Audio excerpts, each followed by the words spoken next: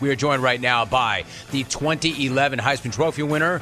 He was selected with the second pick overall in 2012 by Washington. Of course, he played his college ball at Baylor.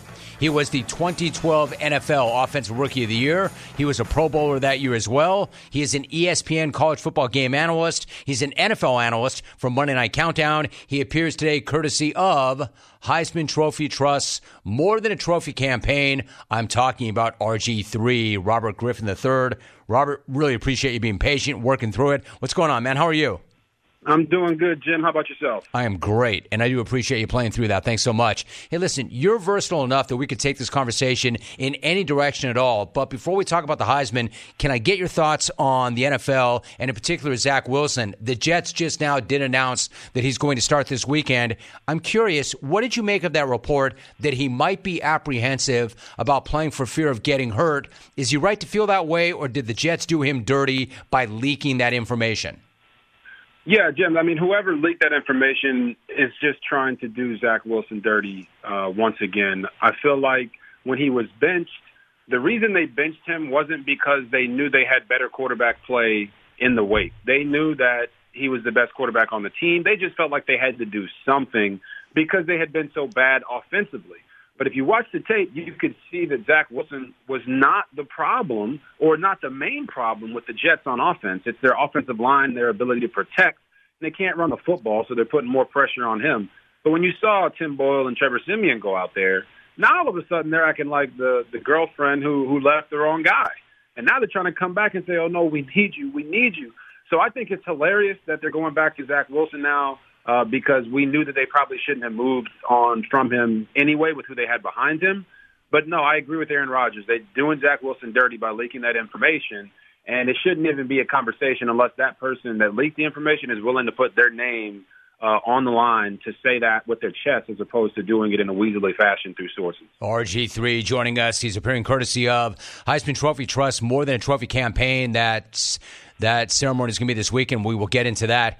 Robert, what do you make of the Niners carving the Eagles the way they did in San Francisco? Does that mean right now it's San Francisco and everybody else? I mean, the San Francisco 49ers, when they're healthy, they're the most team in NFL. I think that's been proven. The Eagles are 10-2, so I'm not going to sit here and tell you that the sky is falling. What they need to do is, after that butt whooping to the Niners, they need to go look in the mirror and get back to doing what they normally do, which is run the football and win at the point of it was 14-6. They had 25 drop back passes and 7 rushes from a running back. That is not Philadelphia Eagles offense. They need to get back to running the football, and then they can utilize the play action with their 2 number 1 wide receivers that they had. And I think they're also missing, and they have missed the production from Dallas Goedert over the past few weeks. That offense is still a dynamic one. They just ran into a buzzsaw in the 49ers who have what feels like 25 All-Pros. They got the Avengers on offense with CMC, Debo, Trent Williams at left tackle. You got Ayuk out there. You got Juszczyk, the fullback. So I just think and I don't want to not mention Brock Purdy because Brock Purdy's a big part of it as well. He's not just a passenger. He's actually driving the car.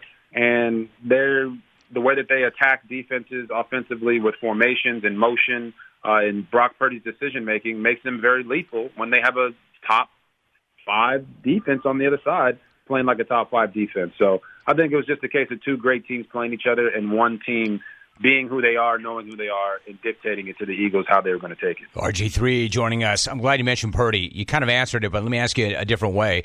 You watch him, and obviously he's in a great system. We know this. He's got great guys around him. We know that. Let me ask you this. Just because he's in a great system doesn't mean that every quarterback can run that system the way he does. So is he a system quarterback, or in your opinion, is he an elite NFL quarterback? No, I think first we have to attack the notion of what is a system quarterback. Is Tom Brady a system quarterback? I would say, yes, he's a system quarterback because the system that he ran for 20-plus years in the NFL was very successful. I would say, is Aaron Rodgers a system quarterback? Yes, because the system that he runs is very successful, and he brought that system with him from Green Bay to New York. Is Peyton Manning a system quarterback? Yes. The system that he ran in Indy was extremely successful, and he brought that with him to Denver. So when you hear people say system quarterback, a lot of times we think, oh, they can't survive without that system. And I just mentioned to you three of the greatest to ever play this game who brought their system with them everywhere that they went. There's a reason for that. So we can throw the system quarterback conversation out the window if the greats in the game were system quarterbacks. For Brock Purdy, the real answer to this is, what do great or elite quarterbacks do? They make great decisions. They get the guys involved like a point guard. They don't turn the football over, and they give you a chance to win. That's what the great quarterbacks do, and Brock Purdy's doing all of those things. So is he one of the greatest of all time? No. Is he a top 5 quarterback right now in the NFL the way that he's playing this year? Yes, he is. And all his numbers support that. People need to just get over that right now. It's okay. Brock Purdy, Mr. Irrelevant, last pick in the draft, he fell into a gold mine with the guys that are around him, but I'm not going to punish him for that. We shouldn't punish him for that. He is making the most of his opportunity, and he's getting those guys involved, and he's playing the position at a very high level. RG3 joining us. All right, so let's talk some college football really quickly. For those, you've been pretty vocal about this, but for those who do not know or haven't seen it, did the College Football Selection Committee get it right, or did Florida State get screwed? Where do you come out? Yeah, I mean, the College Football Selection Committee did not get it right. I'm not going to shy away from that. They not only did Florida State get screwed, but you could make the argument that Georgia got screwed as well. Georgia was number 1 in the rankings for the past 3 weeks. They lost to the 8th-ranked team, and they got bumped all the way to 6.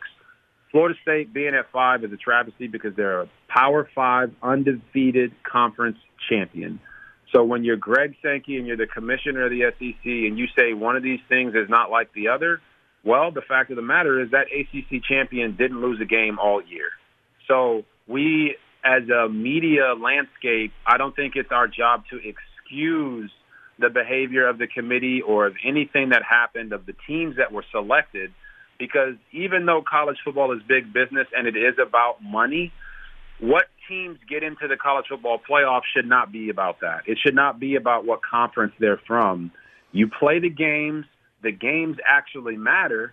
Otherwise, you might as well just fast forward to the end of the year, not play the games, and just say, you know what, I think these are the 4 biggest brands or the 4 biggest brands that we can justify putting in. Let's just put them in.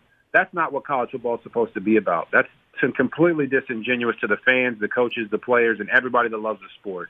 So that's why I think the College Football Playoff Committee got it wrong. But I've been even more upset with the excuses that are being made, because we can agree to disagree and have different opinions, but don't sit here and pee on me or pee on Florida State or pee on Georgia and tell them it's just raining and that you feel sorry for them that they don't have an umbrella. What's going on right now and what happened is completely wrong. RG3 joining us. I love that. Don't take a dump on them and say that you don't have an umbrella. Hey, let me ask you, the Heisman Trophy ceremony is held Saturday night. I spoke with Ron Day not long ago, Robert, and he was telling me the thing he remembered most about the night he won the Heisman was him being propped up by all the iconic previous winners who attended that ceremony. Take me back. What do you remember most about your Heisman experience in 2011 and everything that surrounded it? Yeah, I mean, to be quite honest with you, it was just the fact that I knew going into the weekend that I was going to be going up against, and Baylor was going to be going up against some of the biggest blue blood programs out there. I mean, you're talking about Alabama had Trent Richardson, LSU had Tyrann Mathieu, Wisconsin at the time, massive big-time team, had Monty Ball at running back, and then Stanford, one of the most prestigious universities that we have in this country, had Andrew Luck. So I kind of went into the weekend thinking to myself, here I am at Baylor, who at the time, in previous years, people had called little old Baylor, and you're telling me that the voters are going to vote this guy from Baylor to beat these guys from these teams? I just didn't believe it would happen. My coaches, I looked at Coach Browse when it happened, before it happened, and going into that weekend, and he said, nah, Griffey, I think you got it. And to hear your name called in a moment with all those great players next to you, with all the legends that were standing on the stage, thinking back to everything that my family had been through, my dad, wearing holy socks and having the soles on his shoes falling off just so me and my sisters could have brand new shoes that were 7 seasons old. All those things came to mind when they called my name. And to be able to be a part of that fraternity is truly something that I cherish. And I'm glad that I got to experience that with Baylor Nation a fan base that felt like they had been marginalized, felt like they had been overlooked, and no one could overlook us anymore after that moment. So that's what I remember most. It was about everybody that helped me get there. That's cool. And you're going to welcome a new member to that community, Marvin Harrison Jr. As you join quarterbacks Jaden Daniels, Bo Nix, and Michael Penix Jr. As I mentioned, you're joining us today on behalf of the Heisman Trophy Trust, More Than a Trophy campaign. What are the details, Robert, and what should people know about the charitable impact of the Heisman? Yeah, I think when you talk about the new guys that have an opportunity to join the fraternity, the fan kind of thinks that the Heisman Trophy Trust only gives out the trophy, and then it is next year, and we'll give it out to a new guy. But that's not really what's going on, because they do more than just hand out that trophy, right? They have a Heisman charitable giving program that has given over $25 million to over 100 charities. We've got the humanitarian award that's going to Solomon Thomas this year from the New York Jets, defensive lineman, for all the things that he's been able to do into the community. We have the high school Heisman program. And really the main message that I want to get out there through the Heisman Trust and for the guys that are going to be, the guy that's going to be joining the fraternity, is the simple fact that what they're doing in the community is going to also help you do more things in your community. I have my own foundation, the RG3 Foundation, where we attack food insecurity in rural communities and also in inner cities. And the Heisman Trophy Trust has allowed me and helped me do that in a much bigger way. So it's not just about the trophy. It's not just about the guys that are getting the trophy and the fraternity you get to join, but it's also the charitable community that you get to join and give back to help people that helped you get there so that they can never feel like they're forgotten. Outstanding information. Robert Griffin III, he's got his Heisman Trophy from 2011 all over the ESPN platform as well. RG3, listen, again, thank you very much for making that happen. I know that we were supposed to do a Zoom call at the bottom of hour number 1, and I know you moved some things around. I really appreciate you, really appreciate that conversation. Thanks so much for making that happen. No problem at all. Appreciate you having me on, Jim. You got it. Be good. RG3, that was a great conversation. I am so glad he made that happen. Good stuff.